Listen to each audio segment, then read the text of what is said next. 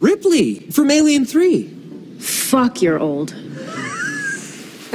Fake laugh, hiding real pain. Go get silver balls. You guys going for a bite? Early bird special? Oh, like there's something wrong with eating before sundown or saving money. No, you know that bad guy that you let go? He's got my girl. You're gonna help me get her back. Wait, is that you? Yeah, it's me, Deadpool, and I got an offer that you can't refuse. I'm gonna wait out here, okay? It's a big house. It's funny that I only ever see two of you. It's almost like the studio couldn't afford another X-Man. Come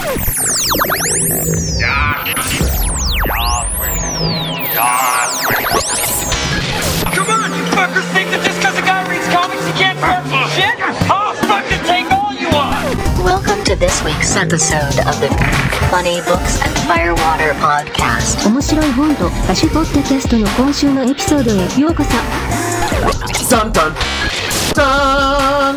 Each week a motley band of comic readers / amateur bartenders attempt to pair cocktails with comic books. 毎週漫画の読者の雑多なバンドはスラッシュアマチュア入札しようと漫画とペアカクテルバーです。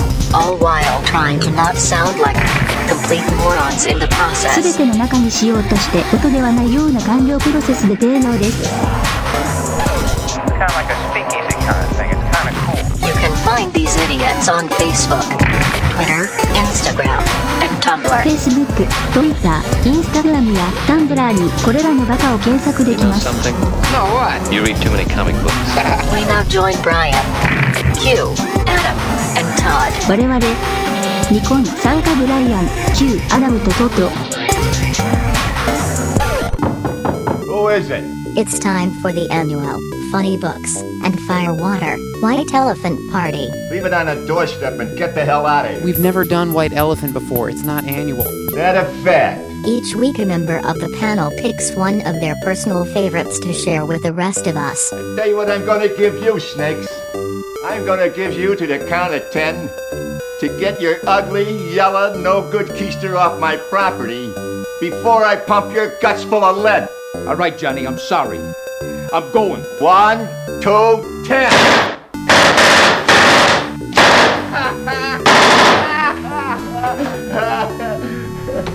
Merry Christmas, you filthy animal. And a Happy New Year. Dear friends of the podcast world, sadly the first half of Q's audio track was lost somewhere on the internet. If this track is found, please return to the Funny Books and Firewater podcast. It's a shame really, cause it was really funny. Like seriously, best podcast ever. We're really sorry you missed it. We will speed along to where Q joined us. So this is what happened. To start, Brian said this. Okay, we'll start recording because we're old ladies. We got to get Q to bed. And hey, welcome to the Funny Books and Firewater podcast. I would tell you the episode number, but I didn't look that up. I just got off of work and just told Q about the most epic temper tantrum from a child at a theme park I've ever seen in my entire life. 30 minutes after the show closed, she was still in the audience throwing a fit when I left. And I don't know, for all I know, that kid is still fucking there. If it was my child, I would have said, just fucking call the cops, handcuff that little bastard. Like, it was epic. Like, I have some nieces and nephews. I've been around some kids. I've seen some meltdowns. Holy shit. So welcome to episode 35. We're continuing from last week. This is part of our Christmas gifts to each other, basically. The concept for this month is we're all picking books that we love dearly and wanted to share with the rest of the group, so this week we are reading Q's pick, which is a Excalibur book. It's actually Marvel Visionaries, Alan Davis Excalibur Volume 3. Then Q gave his intro. It was heartfelt and charming. He's costume designing shows. Get to Maryland and see them. A reference to our AARP member, Adam, who has to work early in the morning, so he had to get to bed early after he used his retirement money to go to the early bird special at Denny's, and now he is cozy in his jammies and in bed. So unfortunately, he's not going to join us this week. He sends his love, and he will be joining us next week. On his behalf, I will say, hey, check out his stuff on Big Shiny Robot, and listen to his podcast with Andy. Hi, Andy. boredashellpodcast.com. Hey, look at that. I got that covered. So, but Adam will be back with us next week, we hope. Then Brian said, I am Brian. I am a sound designer in Southern California, working on a variety of shows that are in development and things that are currently running. And also, as I mentioned last week, I am sound designing a video game called Killing, my friend. I feel like I have to say the comma. I think it's a slightly weird title, I'll be honest with you. So basically it's like a line from this asshole director. The concept of the game is you are an action hero and the director wants bigger, better action sequences. So you're basically going through shooting things, but you have to do it in a fancier, cooler way. And there's this smart-ass director who chimes in and gives you shit about things. When the game comes out, hopefully this summer, and you play the game, hopefully, and enjoy it, I hope, because also that means I get paid, because I don't get paid until the game comes out, and I only get a percentage. So please, buy the game as much as you can. Buy all of them. Buy multiple computers and download it multiple times. Pay for each download, please. But you probably will hear the voices of some familiar voices you're used to hearing on this show. Then Brian said, No, so as we all know, Q is a big fan of Wizard magazine. And I was talking to a friend of mine at work who ended up bringing some really cool shit to show me. I was sending some pictures around to these guys. He had the first issue of Fantastic Four and the first issue of Iron Man in his own solo book and the first appearance of Thor. No, so here's the crazy thing. Because I covered his ass on Thanksgiving so he could go home early and have Thanksgiving, he gave me the first appearance of the Vision in the Avengers comics. Yeah, that was his thank you. So I currently have that, which is pretty big. Whoa. The other thing he brought me, which I was so excited, is I have the June and July issues of Wizard from 1993. This is from June 1993. It's number 22. On the cover is Sabretooth and Deadpool. It looks by Joe Quesada. Yeah, it's a fold out of a bunch of X-villains. Yes. So, and it's apropos, but in the news section on page 23, if you're following along, kids, I found this little article that I thought was amazing, mainly because when I read this, I'm like, how have I never fucking heard of this happening before? So, comic company uses using condoms to promote safe sex. Omega 7, an African-American publisher which produces titles like Original Man and Dark Force, is currently developing a line of condoms in conjunction with Custom Condoms that utilizes comic book heroes to promote safe sex and fight the dangers of AIDS. Omega 7 first tried a condom promotion with Dark Force #1, where each issue came with a black condom. Dark Force is a hero who battles AIDS. Interestingly enough, some of the comic stores carried the issue with the condom and some without. Omega 7 will be using its own characters in the promotion, as well as creating new ones solely for the purpose of condom promotion. Alonzo L. Washington, the company's publisher and writer, wanted to create a positive role model for high self-esteem for young African Americans, having his heroes fight racism, AIDS, and sexual deviance. I just love that there was a comic book company that was publishing with, comic book company that was publishing with condoms. Were there that many comic book readers who were getting laid in the 90s that they needed condoms given to them? Which I'm gonna say probably not, but maybe I'm wrong. Be safe out there, kids. Drink, stay hydrated, use Uber, and use a condom. We love you all. Anyway, aside from that, there's not nearly as much sex in this book. I mean, for an appearance of the Phoenix, I thought there'd be way more sex in it, Q. I'm a little disappointed there. I was hoping for a little more nookie. So, but before we get into this too deeply, we need a drinking game. And now for sports. Spanning the globe to bring you the constant variety of sport.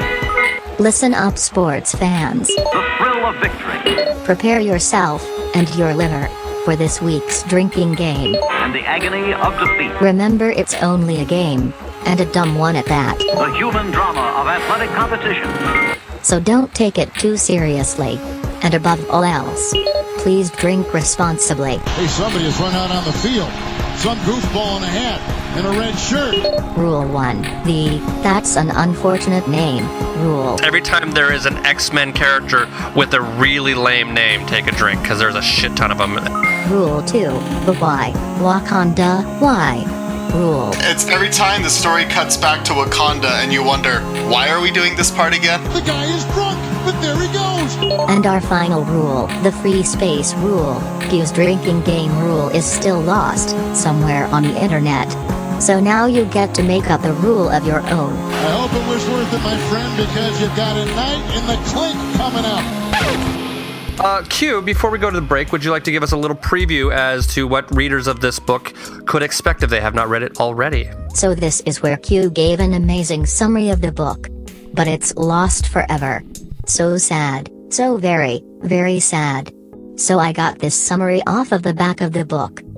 Nightcrawler, Shadowcat, Captain Britain, Megan, and the return of Rachel Summers, the Phoenix.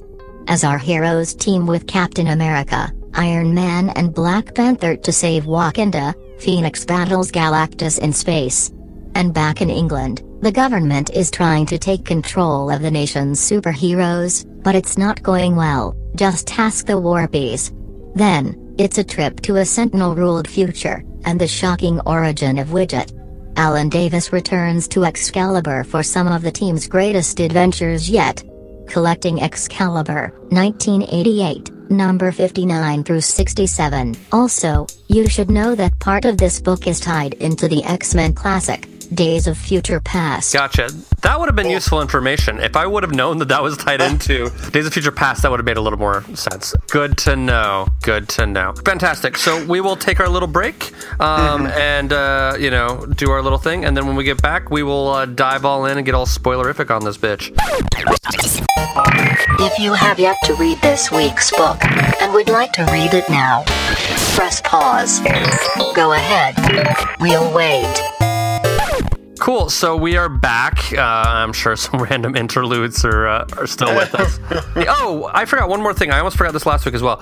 We have like a guest DJ, but he doesn't have a DJ name yet, so we need to come up with something geeky. It means a buddy of mine is providing background music for us. It's kind of like some cool mellow stuff. We had it last week as well, and then he's got some more stuff coming to us in the near future, but doesn't have a DJ name yet. So we need to come up with one for him. So if anybody thinks of a good DJ name, he wants something kind of geeky, kind of cool that way. So I felt like just pulling a Butthole Surfers and just changing his name every week, you know what I mean? Just be like, okay, yes. This week his name is, you know what I mean? Is there an X-Men in this movie we could give as a DJ name? That's the other question. Actually, I kind of like Peanut, to be honest with you. DJ Peanut would be kind of annoying. I love Peanut. I love fucking Peanut in this book. I don't know why. It's the most he's so ridiculous. Such a fucking ridiculous character. Lightning round begins now. I don't have it in front of me, so I'm just going to go from memory. So the book starts off with the team in Africa, in Wakanda, actually, which is where the Black Panther is from. They are attacked by this guy named Icon, who wants Wakanda to go back to its more traditional roots, whereas Black Panther is trying to move the country into a more technology-based place. So Captain Britain is there because his company is trying to work with the Wakandan government and Captain America, and though at the time he was still Iron Man, he is eventually going to become War Machine. He's James Rhodes in the Iron Man armor. Are all there. Kitty Pryde kind of snuck along, and she all of a sudden deems them Excalibur, even though there's more Avengers than people from Excalibur there. But anyway, they defeat him. His powers only lasted for so long. Blah, blah, blah. Poor him. While all of that's going on, Kurt and new member Ceres are still in England, and they are attacked by this night guy. That guy never appears again, so, whatever. Nobody cares. Nobody cares! So the real story that we're getting into happens in the next issues. Sorry, before that, we're then reintroduced to Phoenix, aka Rachel Summers, who then becomes Rachel Grey. She has way too many fucking code names, much like her mother, Jean Grey. The Phoenix has healed her body from a fight that they had back in issue 50, and the Phoenix is very sad and runs into Galactus and thinks that Galactus is doing terrible things because he's devouring a world, but it's just what Galactus does. And Galactus reveals the truth to Phoenix that actually while she is living in this plane of existence, she's actually stealing the life from future generations of the universe. So she gets all emo-y and just goes back to sleep. Excalibur, when they're all back, they come to find out that there's all of this weirdness going on with all the government agencies of England, and it's all kind of orchestrated by Cloud9, which is run by a guy who he says his name is Peter, but he's an old school guy from Excalibur. This story really kind of brings in a lot of older stories in Excalibur to kind of wrap them up. Peter sort of has taken in all of the Warpies, which I will get into later, brings in all the Warpies into his compound to sort of train his own superhero group, much like the X-Men or, Avengers Academies and that kind of vein. But they're all losing their powers and he doesn't understand why, so obviously he thinks that it is some sort of conspiracy or enemy that is taking away their powers because, obviously that wouldn't happen. And now we're already hitting 4 minutes and I'm still not through this book. Lightning round begins now. Round 2. So, through manipulations, he gets Excalibur there. Excalibur foils his plans and sort of ends his sort of reign of terror over the Warpies, exposing him as the kind of fraud that he is. And that's kind of the end of the book. Oh my god, and then I forgot. Phoenix comes back. She wakes up. I totally forgot this is at the end of the book. Phoenix wakes up. Phoenix sort of reveals to Rachel that, she kind of fucked up and that she's kind of not the best kind of being. Grants Rachel back her own life. Rachel then goes, you know what? I need to go back to my own time, which is the Days of Future Past storyline, and fix it. So she goes into the future with the help of Widget, who is actually Kate Pryde, the future Kitty Pryde, stuck in the Widget body. And then Excalibur joins her in the future. They meet another team, which is led by, his name, I think it's Nigel Upbringing something Smythe, who is also known as Peter, now in this future known as Arthur. And a little collection of British heroes, which one of them is Tangerine, who's one of my personal favorites. They take on the Sentinels because they've captured Rachel, so they need to go get her back.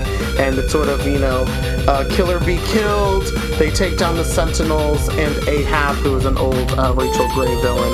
And Rachel thinks that she's sort of fixed it, and then that's the end of this collection. It's like 10 issues. Yeah, a lot happens. Again, so I don't know how much was cut off from the thing, and Brian can kind of edit it later to whatever.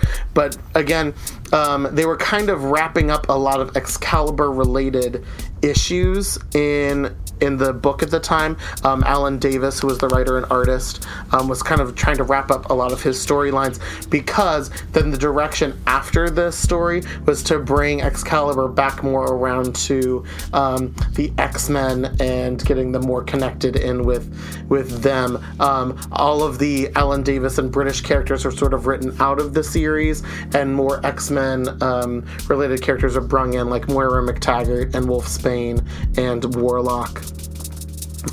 Were sort of brought in later after this because they wanted to kind of get away from the more goofy / British feel of the book, which was unfortunate. It really kind of turned the book into a different direction that I really didn't like. So since we're still recording, I'll just go ahead and give you guys a Warpies 101. So the Warpies who play a big part of this book are the children that were born after the Great Reality Warp made by Mad Jim Jaspers. So back in Captain Britain, in his Marvel UK book, there's a character named Mad Jim Jaspers who flipped all of reality, mostly England, and made it and created a new timeline where Germany won the World War.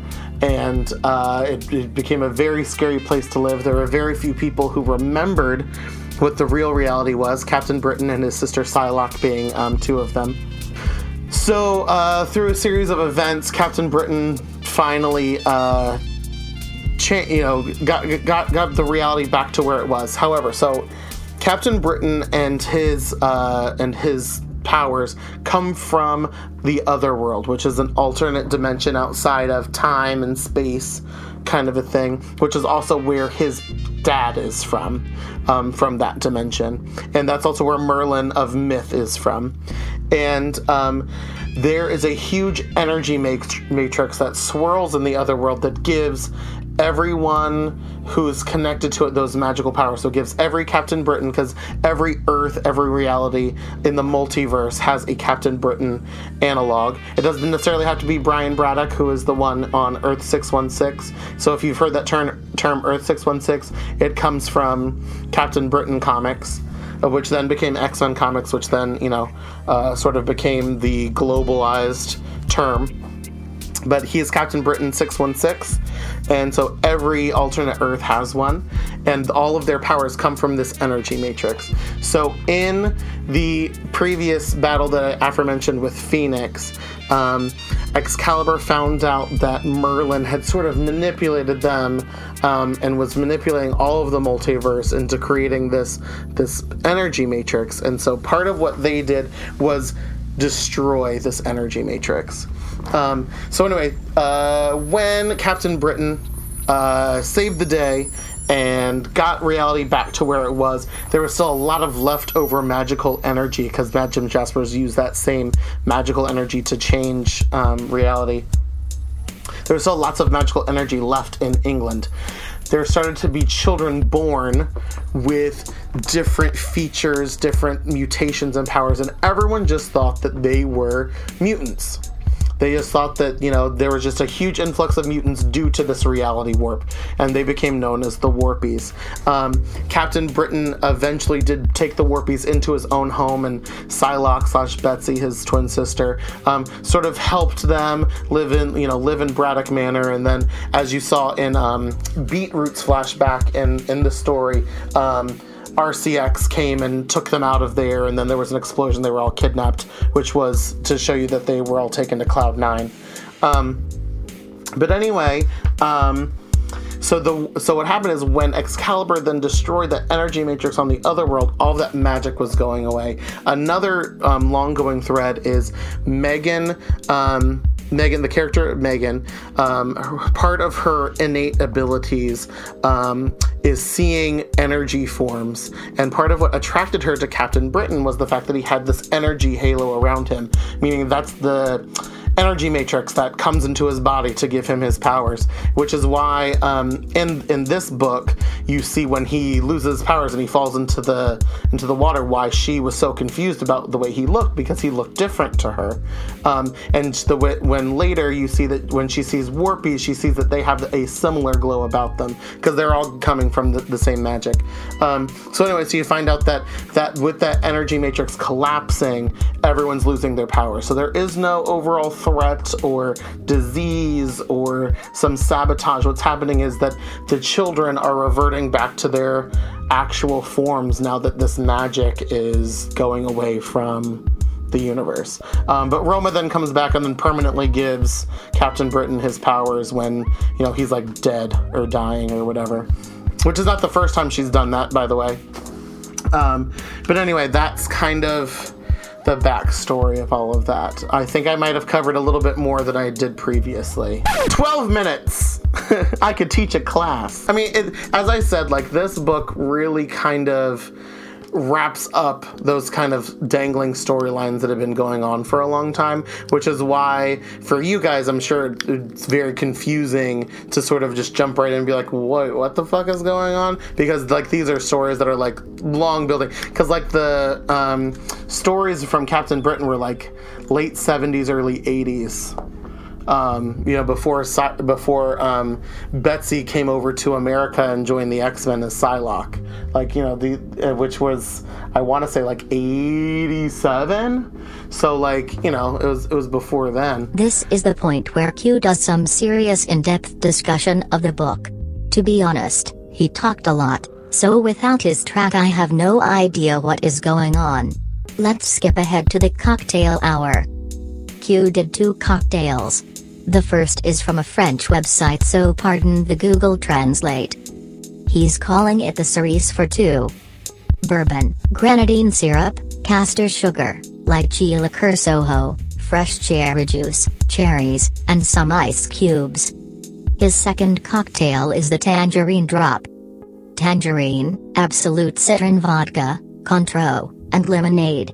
Keeping it European, I based my cocktail off of Captain Britain, and I kind of figured, well, if you got Captain Britain, what's a famous British dude? I went for the Winston Churchill cocktail, so it's the Churchill cocktail, which is 3 parts Scotch whiskey, 1 part lime juice, 1 part triple sec, and 1 part sweet vermouth, and you mix that shit together, strain it into a glass, and voila, you have the Churchill, and it looks very tasty. Which, oddly enough, okay, so this just seemed very strange to me. I found this on the Absolute Vodka website, right? Which, A, the drink has no vodka in it, which is kind of interesting. But B, on all of them, they have non-alcoholic alternatives. Who was looking for non-alcoholic alternatives on the fucking Absolute website? Like, that's the thing I don't... I mean, some of them look good. There's one that was called the West Indian Cooler that was, like, basically, like, orange and pineapple juice, which I'm like, it looked okay, but, you know, I'm like... anyway, so Todd, do you have a cocktail for us? I know you do because you just emailed it to me. Oh, it's nice. That helps, doesn't it? Yeah, it does. Thank you very much. The name of this cocktail is actually called Phoenix Down because, you know, Dark Phoenix makes a presence in this show. It's got a half shot of absinthe, a simple syrup and grenadine, and you shake that shit up, pour it in a glass, and then you put in a half shot of Jägermeister on top and a little bit of orange. Oh, wow. Yeah, that's a sleepy time cocktail right there. So yeah, the Phoenix Down, it's supposed to revive you back to life is the whole idea there. Should have given that to that kid that was throwing a temper tantrum and I couldn't leave work. Holy fuck. Oh, actually, okay, this reminds me of the story.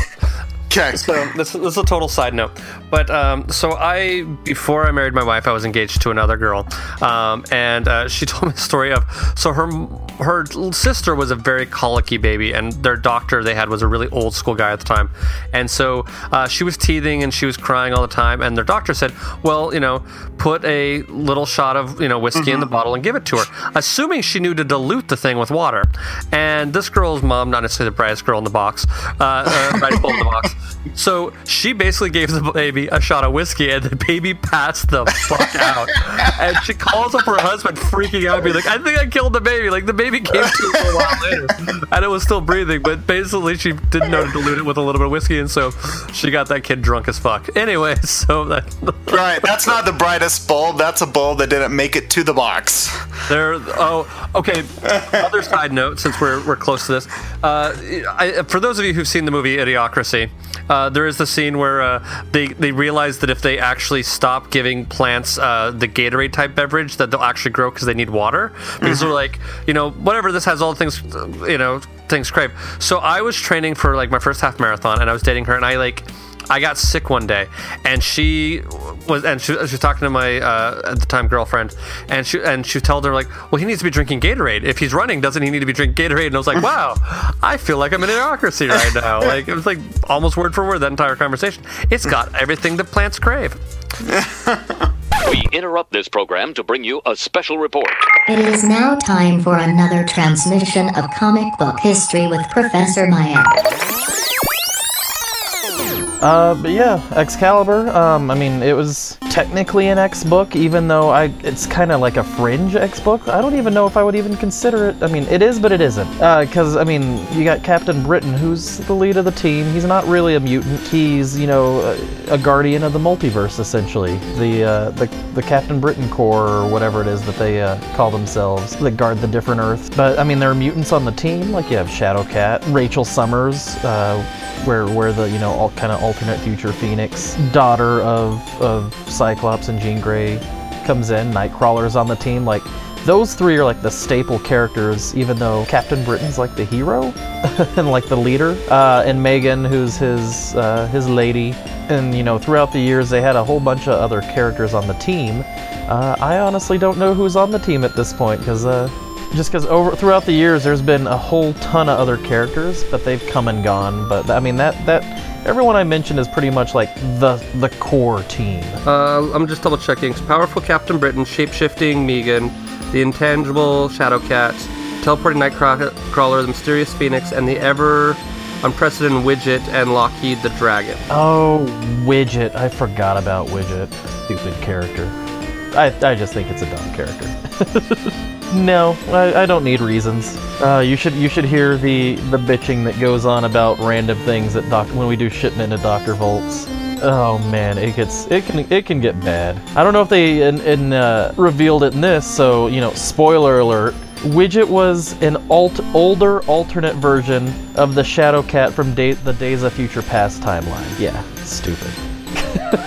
But that's why I love comics. Comics are stupid. That's why I love wrestling. Wrestling is stupid. I love wrestling. Alan Davis, who's, I'd say, one of the legends of comics. He's done it all. And now I'm totally blanking. The only thing I can think of right now is it was a creator-owned book called Clandestine. And it was for Marvel. I never read it, but the characters popped up in a couple issues of X-Men or somewhere. But yeah, no, they were really good. Or kind of cool characters, kind of crazy. I mean, he's done Uncanny X-Men. He actually did a really good JLA story. It was a 3-issue miniseries, but it was an Elseworld story. Those are my favorite DC stories, or kind of the alternate universe stories. But he did one called The Nail, and it's really good. And then I think he did a sequel to it called Another Nail. It's a creative title. No. Not really, but it's I would recommend that from Alan Davis. But yeah, he's been popping up here and there lately. He's 60 and still drawing his ass off, and he's I would consider him a legend. He's if you can pick up anything by Alan Davis, you won't be disappointed. Even if it's characters you don't like, he always writes or draws an amazing story. Now we know. And knowing is half the battle. Anyway, so I'm gonna dive in with my thoughts a little bit on this book. I'll be honest with you, I wish I would have known all that information beforehand. I liked there's a vast majority of stuff that I did like just for what was in the book. I feel like some of the stuff that I was confused by, one of which being the significance as to why the fuck you picked this book, now makes a lot more sense, actually, and makes me kind of want to go back and read a few other things.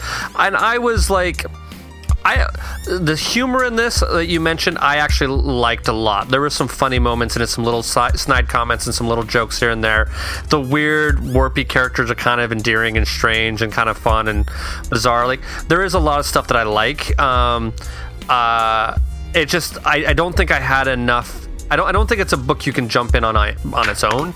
I feel like I would have loved to have had a little bit of okay, you may need to know this about the character, and you may want to have read Days of Futures Past, and that will kind of help all of this add together, kind of thing. But I would say overall, I kind of liked it. And I'd actually would be kind of interested in reading some more of at least this run of Alan Davis stuff, because I liked enough that I was I don't think I was 100% read it going oh yeah, this is awesome. I was kind of wait, what? And it's nice to hear Q say, yeah, there's parts of this where you're going, wait, what? So I don't feel completely alone in that, and you are the X-Men expert, so that makes me feel a little less crazy. I would probably give it a solid 7 out of 10 for me personally, without having any of that back information. I was okay. Knowing that information now, I'm okay, some of this makes a lot more sense, and now I'm a little more down with it. You know what I mean?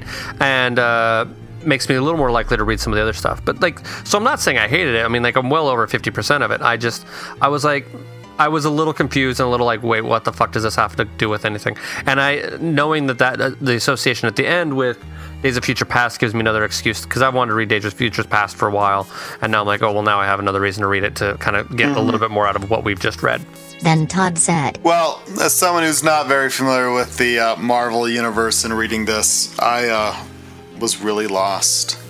Thank you, Q.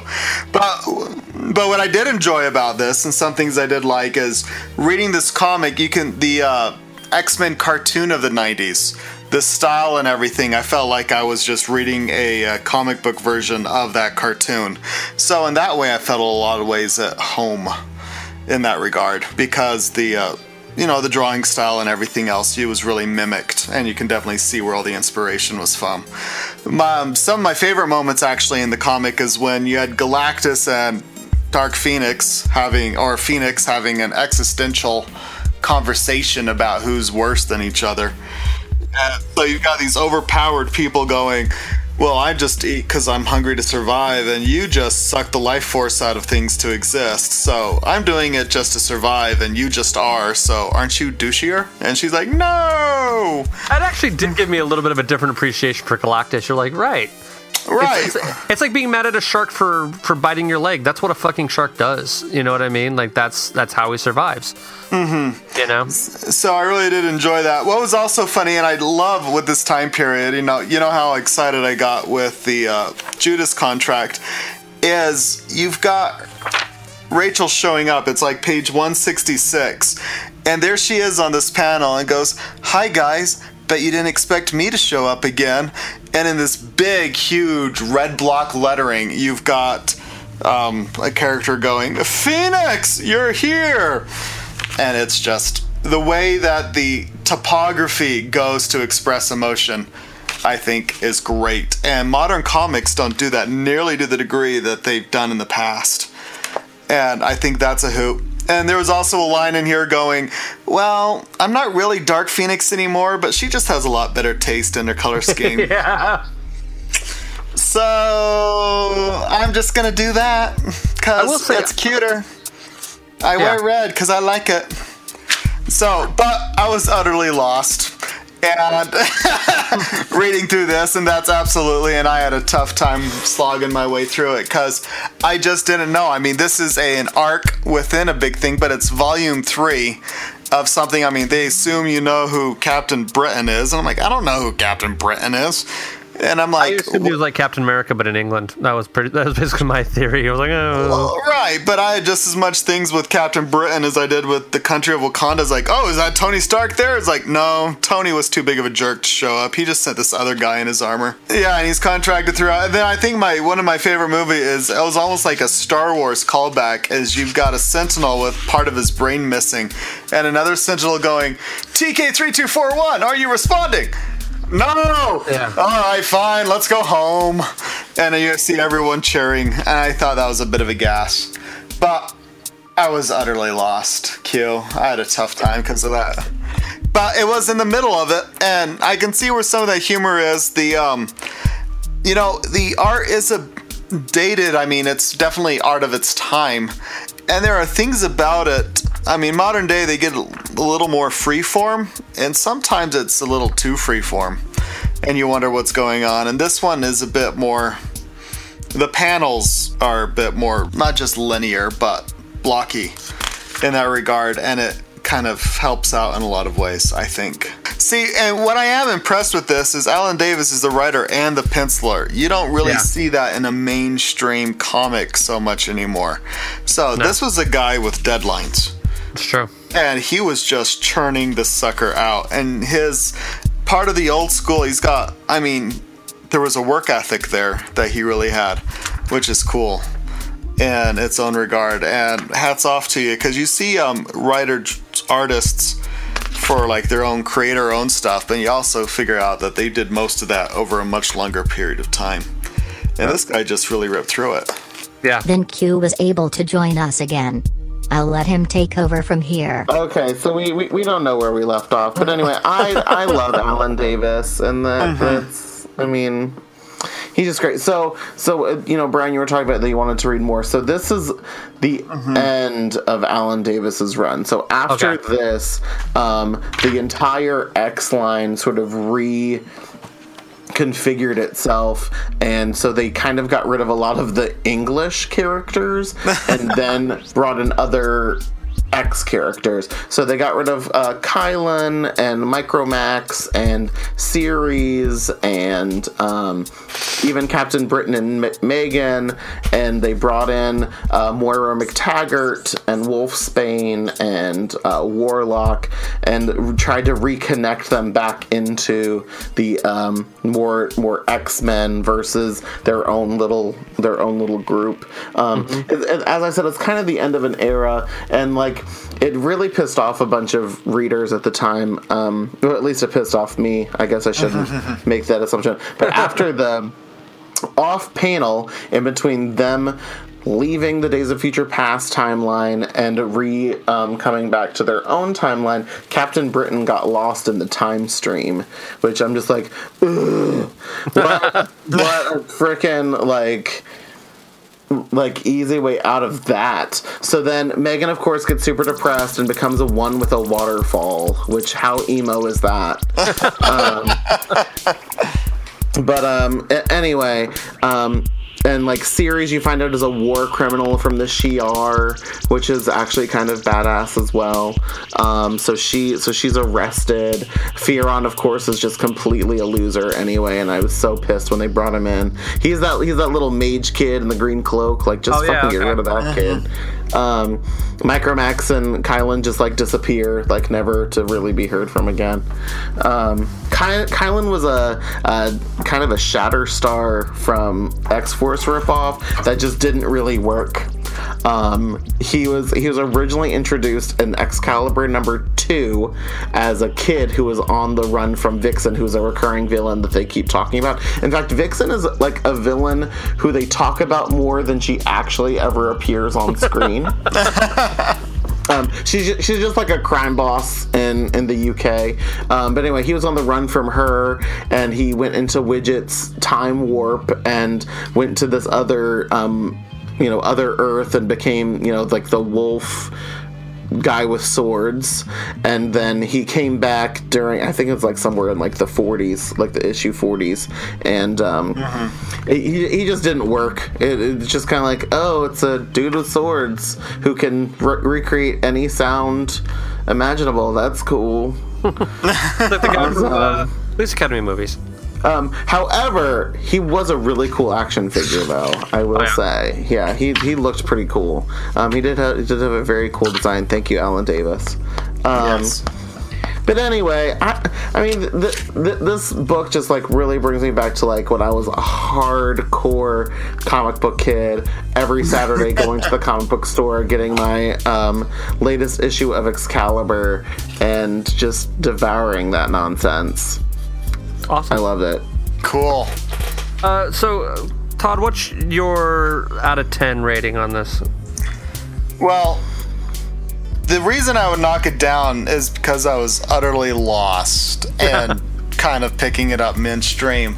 So I'd probably give it a 5 in that regard, but I really, I'd give the art and Alan Davis. I mean, going back again with it, he was the penciler as well as the writer, and this was the weekly, monthly issues he was doing. I mean, this guy worked on a deadline and he just churned it out. Hats off to you, Alan. I really liked the art, and the characters were all rather distinct from one another. I mean, you've got a lot of books or whatnot. It's like, now, which one is this character versus that character?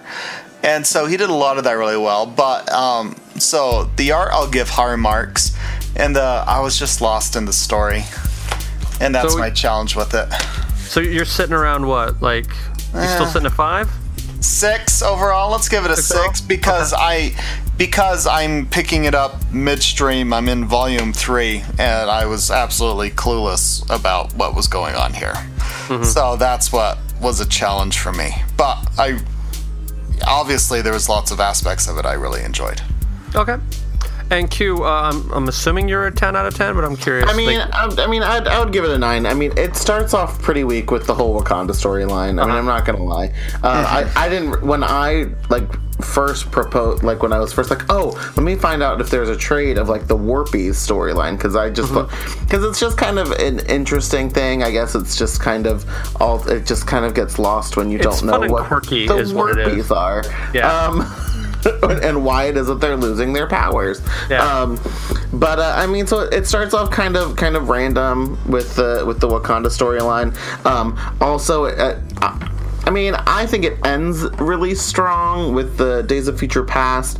But again, if you didn't know that it's Days of Future Past, or because a lot of people don't know the Ahab part of Days of Future Past, where he'd had these hounds. Most everybody just knows the Sentinels part.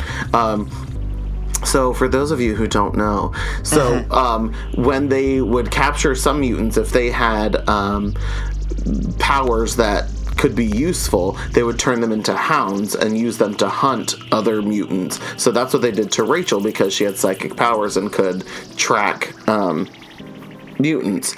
And so she was a hound, so she actually killed a lot of her family and friends being brainwashed, and Ahab was the creator of the hounds. And so eventually she like overturned his programming, and then that's how she then became into the mutant concentration camp with all the rest of the X-Men.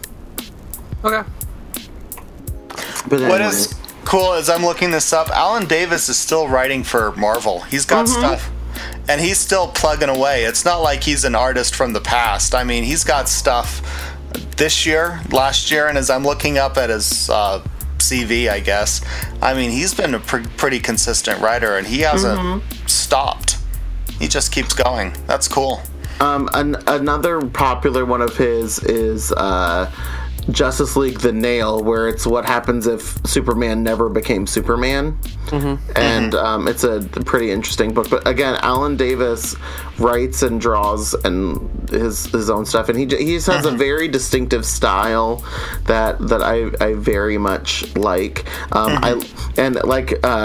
Todd kind of said, his character designs make everyone very unique, so they don't get lost in the background. Like when you see someone, even if it's like the slightest color or detail that you can make out if they're far away, you still know who that is, which is a very important feature, and especially in comics when you have to, draw people multiple times. He's very consistent. Like you never feel as though, like, to me, Kitty Pryde looks like Alan Davis's Kitty Pryde, like because she always looks like Kitty Pryde when she looks like that. The series will always look like this. Now, granted, she had very, very few other artists that ever drew her because she only lasted, in these about 30 issues. But like that's the way that she looks. And Captain Britain and Megan just have very, very distinct looks in this. Also, yes. I literally just remembered that. Megan in one issue, she transforms into her original form, which is like this weird beast looking thing with like these. Anyway, Megan is a very interesting character.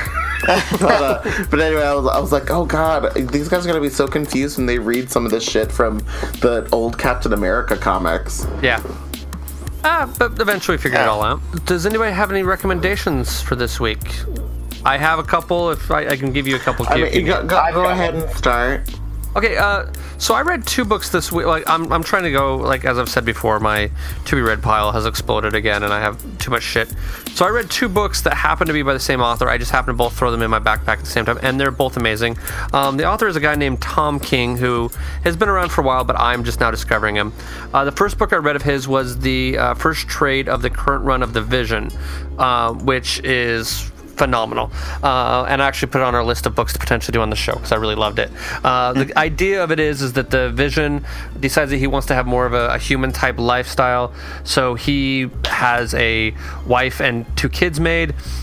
Because they are not normal human beings, there is a certain amount of prejudice that is expected towards them. So you get sort of the sense of you get these scenes of prejudice against them, as well as the fact that his day job is as a superhero. So of course you have supervillains visiting as well. So what ends up happening in the course of the story is they're trying to have a normal life, trying to have like a Leave It to Beaver life. A supervillain comes and visits the family while Vision is away, which leads to an incident. I'm trying not to ruin it, but basically the mother and the son and the daughter now have a big secret to keep away from the Vision as their father, and this kind of leads to some other issues kind of explode out of that, and it's sort of like a family drama with superpowers involved in it, but it's beautifully done, really interesting story, and I dug it a lot. The second book, and I happened to just read it the same day, both also by Tom King, is called The Omega Men. I don't know if anybody's heard of this one, but it's has anybody else read this? I haven't read it, but I know what the Omega Men are. Yeah, so it's this one's it's a DC run. It was 12 issues and done, and it's collected in one trade. The basic concept is it's sort of a group that is. They kidnap the White Lantern, Kyle Rayner, who used to be a Green Lantern. You don't have to know Green Lantern lore and story to read this book and appreciate it. But so they sort of pretend to kill him on television, so everyone thinks he's dead. And basically, it's in these worlds that it's a group of like 6 worlds that are kind of controlled by this group that is both sort of like the religion and the politics have sort of combined into one, and it's this group that's kind of railing against and trying to get their home worlds back. And so it's this interesting story about right and wrong and religion versus politics, and the ruling class and that kind of stuff. And it's I liked it a great deal. I thought it was pretty awesome.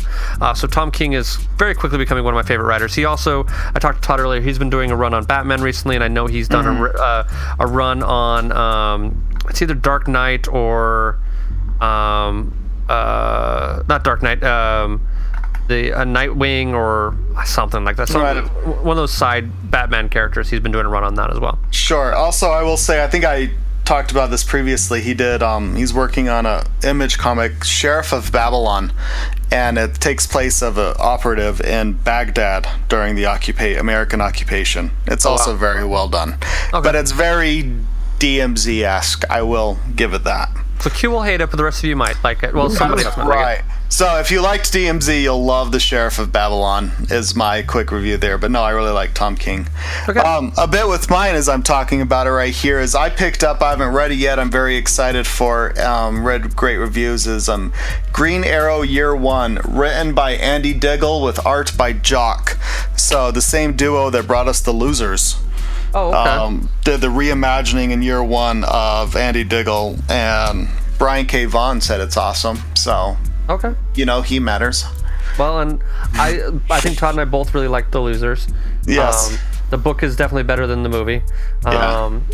And frankly, and I'm going to say this to anybody who decides that they're going to go buy The Losers, buy the trades with volumes 1 and 2 together and 2 and 3 together, because or 3 and 4 together, because here's the problem. I think Todd did the same thing. I did. I bought like 1 and 2 together, then I bought issue 3, or the third trade paperback together, and I couldn't find the fourth trade paperback together. It was never fucking published that way. So I, like Todd, have volumes 1 and 2, volumes 3 and 4, and volume 3 again in my collection, because that's just how I ended up reading it, and that's what I have. So don't waste your time with just buying volume 3 by itself. Buy 1 and 2 as one book, buy 3 and 4 as one book. If you're going to read the book, I think you'll like it, but that's my recommendation on that as well. Cool. Todd, do you have anything else, or is that good for you? I'm good for me, just that. Okay, cool. Q, do you have anything, or you good? My recommendation is an anti-recommendation. Okay. So I'm trying to find a new local bar, because our current local bar just kind of fucked us over. So I'm like, all right, well, fine. If you don't want me coming there every night, as I have been for the past 2 years, then I will find somewhere else to go. Yeah. So in my search, there's a new bar in town, and I went in and I was like, okay, and they do have a really good cocktail, and I'll do a little pro for them too. They make a pear cucumber margarita. It is probably the most delicious thing I've ever had in my mouth, and I have had some pretty crazy things in my mouth. But it doesn't taste like cucumbers or pears, but when you taste it, you're like, I guess that is kind of what they would taste like together. It's very delicious. But I'm going to be anti, so I really, really, really dislike it when you order something and the bartender thinks that he's better than you, and so he gives you something that he thinks is better. No, that is not what I ordered, ma'am. I'm sorry. So Brad decided so I like Fireball. I'm a classy, not classy lady. And I drink vodka out of the bottle, and I also drink Fireball out of the bottle, because that's how I roll. So I ordered, another margarita and a shot of Fireball, and he's like, all right. And so he pours me this thing and hands it to me, and I looked at it and I was like, that's not Fireball. I know what Fireball looks like. I drink it daily.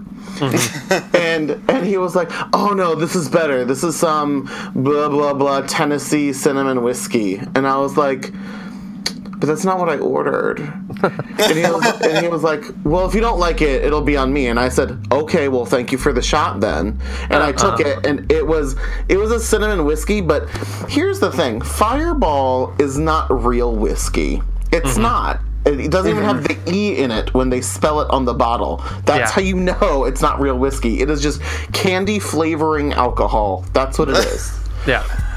And you know what? That's what some people like. Do you know what?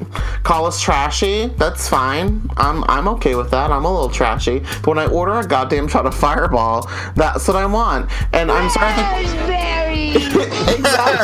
Exactly. And then you lost $2 off your tip because you wanted to be like, oh well, this is better. Do you know what, Brad? It's not.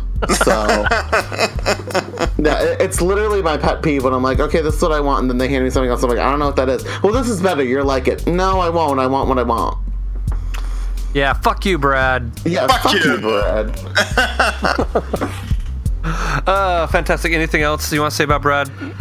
No, just fuck you, Brad. He's terrible in bed too. By the way, he's sure awful in bed. He's horrible. Also, something else that like really turned me off. So this restaurant is fairly new. It's a which is, and the food is good. It's a Korean soul food fusion place. What? Right? I live in California. We have some weird fucking fusion restaurants. That's one I've never heard of. I know, but it's delicious. Like, the food is really good. So, you know, it's a new business. You know, they're trying to, you know, build a name for themselves. And once again, they have good food. They do have some good cocktails. So Brad, when he's over, like, food prepping my stuff, because, you know, they have to, like, put, like, the, you know, they have to, like, plate stuff up or whatever, especially if it's, like, appetizers. He's, like, over there singing some song where there's just, like, literally fuck every other word. And listen, I have a mouth of, like, a drunken sailor. Like, we all know this. But when I'm out in public with, like, people around, and there's also this nice older lady sitting next to me at the bar also enjoying a margarita, I'm pretty sure that we don't want to listen to Brad rapping over in the corner saying fuck every 5 seconds. Like I was just looking at him like the whole time being like, really, this is what you want to do right now? Also, it was like 2 o'clock in the afternoon, so I'm like, what the fuck are you doing? Like, it's not like it's like 2 o'clock in the morning and you're trying to close up and you're telling me to get the fuck out. No, this is 2 p.m. And he was like at full voice. It's almost like if you're going to sing to yourself and like swear, like quietly. Quiet voice, Brad. Quiet voice. Anyway, fuck you, Brad. Nobody cares!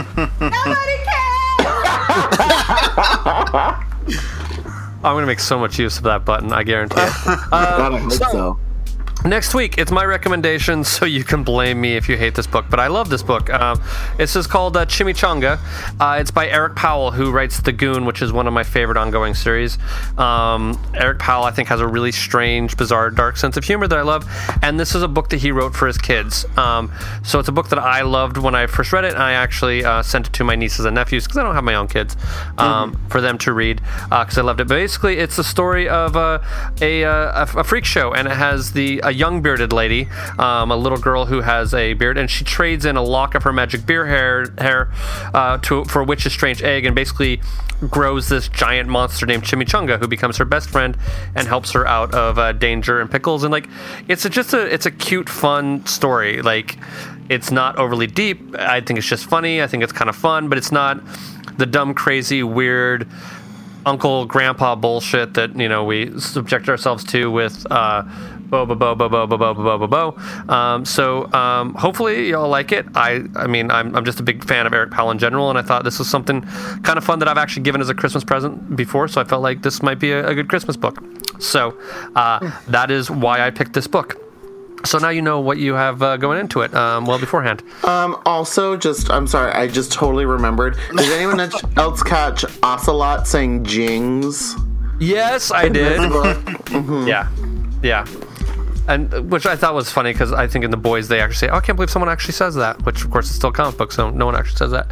Anyway, So cool. So next week, Chimichanga. This week, obviously, it's over. And I hope you enjoyed it. And you can listen to the outro with all sorts of information about stuff that I never remember to actually advertise, which is why I made an outro. And if you have a name for our mystery DJ, hit us up. Let us know. And we will give the Ultimate Meanwhile a name. So yeah. Until then, you guys have a great week. So that happened. Thank you for joining us for this week's episode. This band of knuckleheads will be back next week with a new episode. Until then, you can find them on Facebook, Instagram, and Tumblr as Funny Books and Firewater, and on Twitter as @FirewaterCast. Go to funnybooksandfirewater.com for the most up-to-date information, as well as cocktail recipes from this and past episodes. Thank you for joining us. And until next week, support your local comic shop, tip your bartender well, and stay hydrated.